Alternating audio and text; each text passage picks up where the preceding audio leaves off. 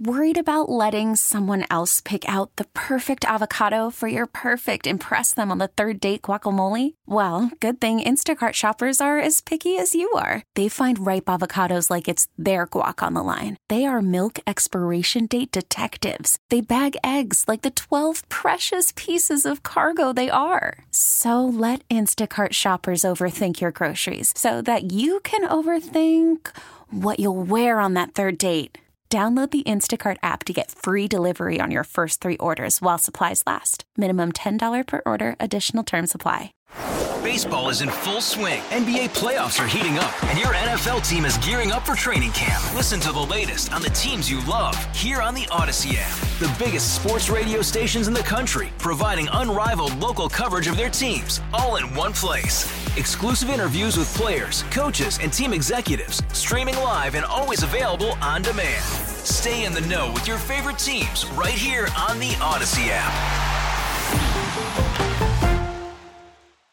Back to the Will Marotti Show on WTIC News Talk 1080.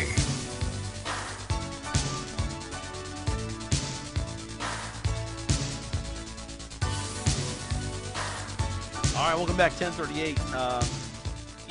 I check constantly news sites, and I've got about 12 that I go to on a regular basis, but one of the ones that I go to every single day, sometimes multiple times a day, is hotair.com.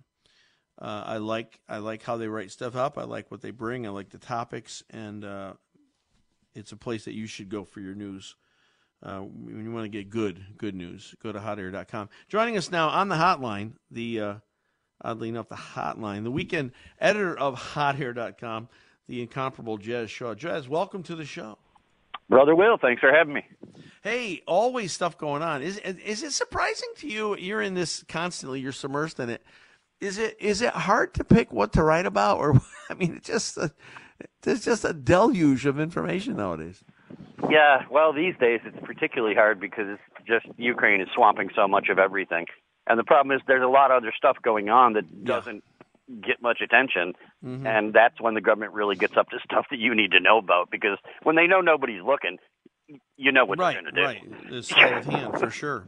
Well, let's get the Ukraine stuff out of the way first. You've got a story up today talking about Putin. Now, here's Putin on, we're going to start withdrawing troops. We're going to start doing it. And meanwhile, they're still shelling Kyiv. They're still doing this, and even actually trying to recruit more citizens into the army, right? So, I mean, what is it with this guy? Is he schizophrenic, or is he just an outright liar? I don't think the two are mutually exclusive. I think both can certainly be possible. Yeah, and we don't want to mislead people. He's not recruiting people. He's conscripting people. Right. All right. They got a list of names. Right. They're coming to your house, and, hey, time you're in for the you army to now. serve. Let's go. You know? You will come with us. Here's your uniform.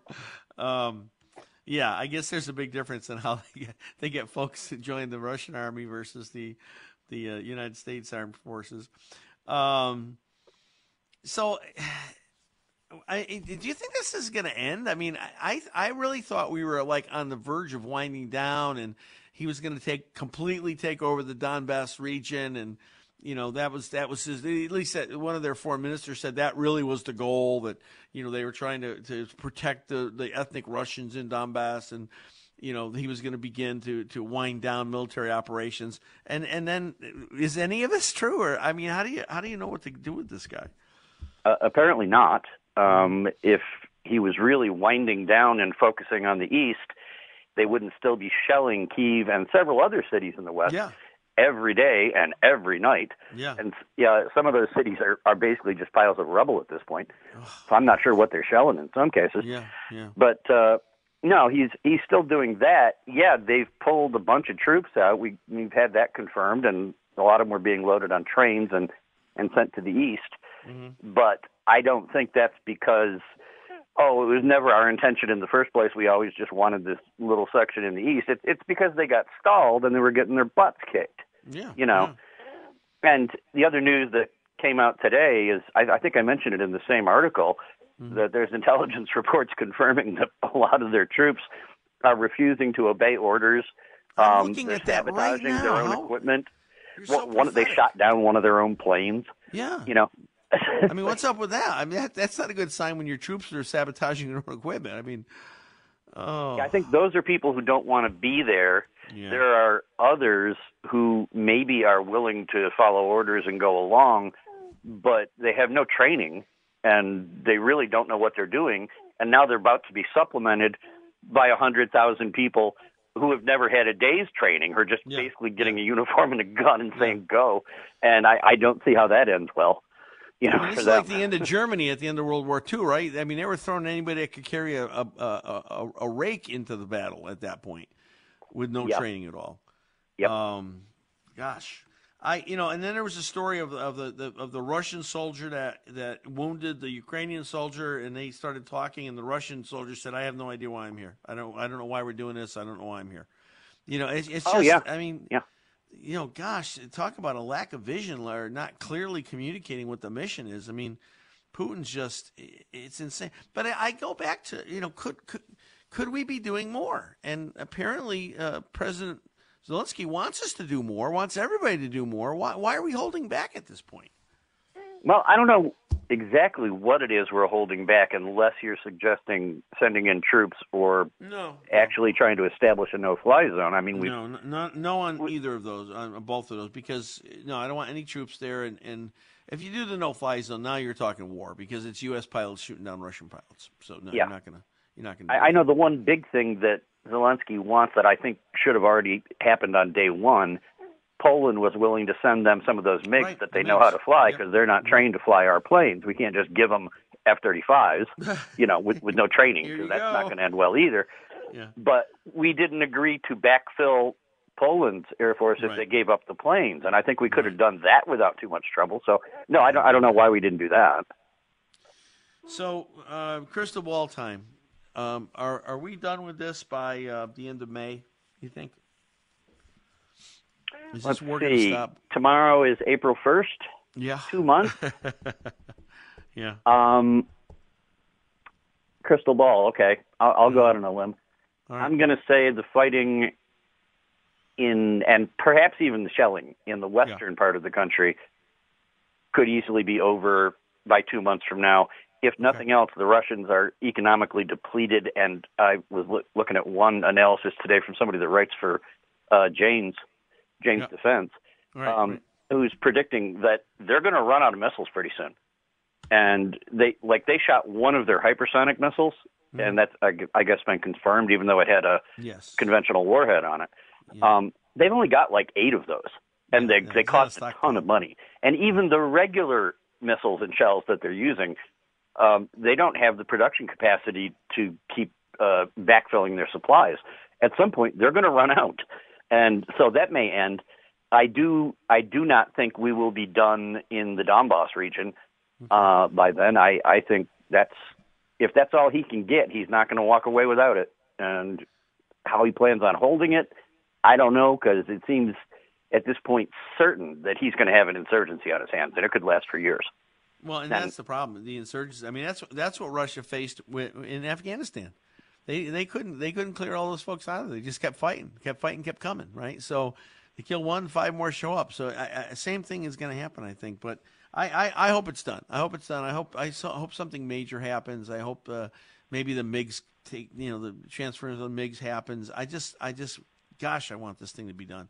All right, let's bring us home for a minute. Here we are. Our commander-in-chief has decided and again wants to tap into the strategic petroleum reserve. A lot of people are saying it's a bad idea. We've already tapped into it.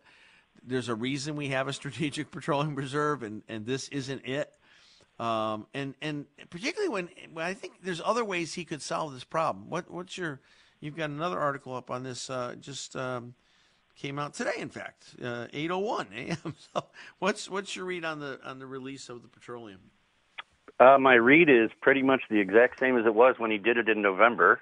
This is ineffective because he's talking about 1 million barrels a day, and that's going to make some huge difference when we were down to a low of 18 million barrels per day in 2020. We're now back up to nearly 30 million barrels. 1 more million barrels a day is not going to have any appreciable impact on the price of gas or the overall, and it's not going to solve the distribution channel problems that we have getting the fuel to the refineries and then out to the places that need it.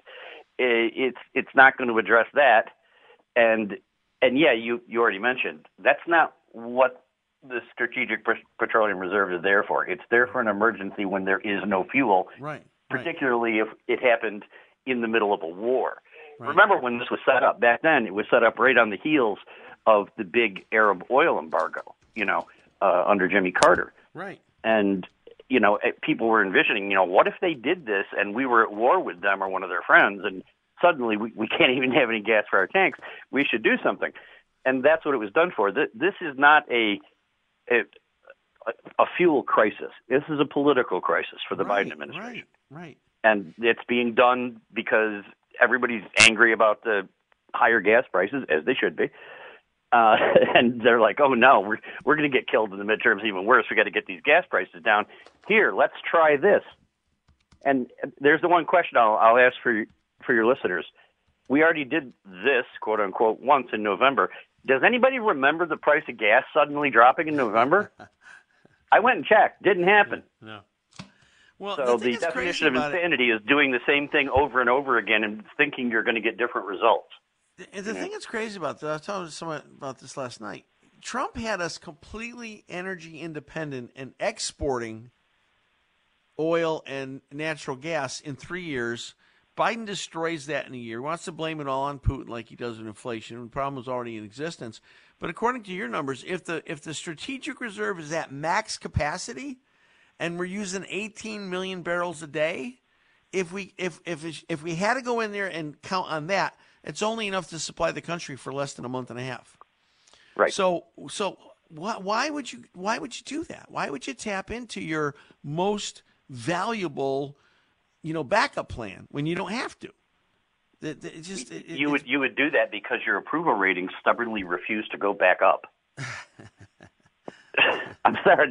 That's the only explanation I've got. I guess. I mean, we talked about the whole COVID thing and the dreaded BA2 variant, and and somebody said, "Oh, we're going to have lockdowns again? We have masks?" I said, "Absolutely no, we're not, because it's going to be science that's going to control it. But this time, it's going to be political science that's going to control it. There's an election coming up. They're not going to go back to lockdowns and masks again. Maybe on planes they'll keep it up. But I mean, generally speaking, they're not going to do that because people are done." I don't know about people where you live in New York, but where I live in Connecticut, people are done with this thing. Been done with it for a long time. They're done all over the place. Yeah. And there's a lot of politicians who are still, I guess, refusing to believe that. Yeah. I got an article that's coming up in a little while about Michelle Wu. She's the new mayor in Boston. Yes.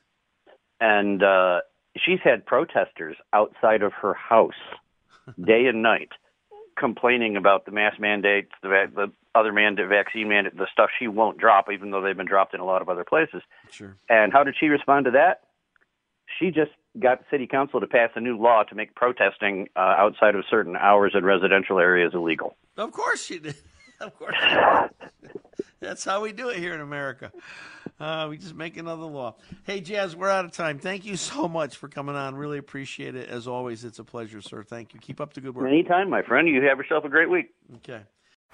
Baseball is in full swing. NBA playoffs are heating up, and your NFL team is gearing up for training camp. Listen to the latest on the teams you love here on the Odyssey app. The biggest sports radio stations in the country, providing unrivaled local coverage of their teams, all in one place. Exclusive interviews with players, coaches, and team executives, streaming live and always available on demand. Stay in the know with your favorite teams right here on the Odyssey app.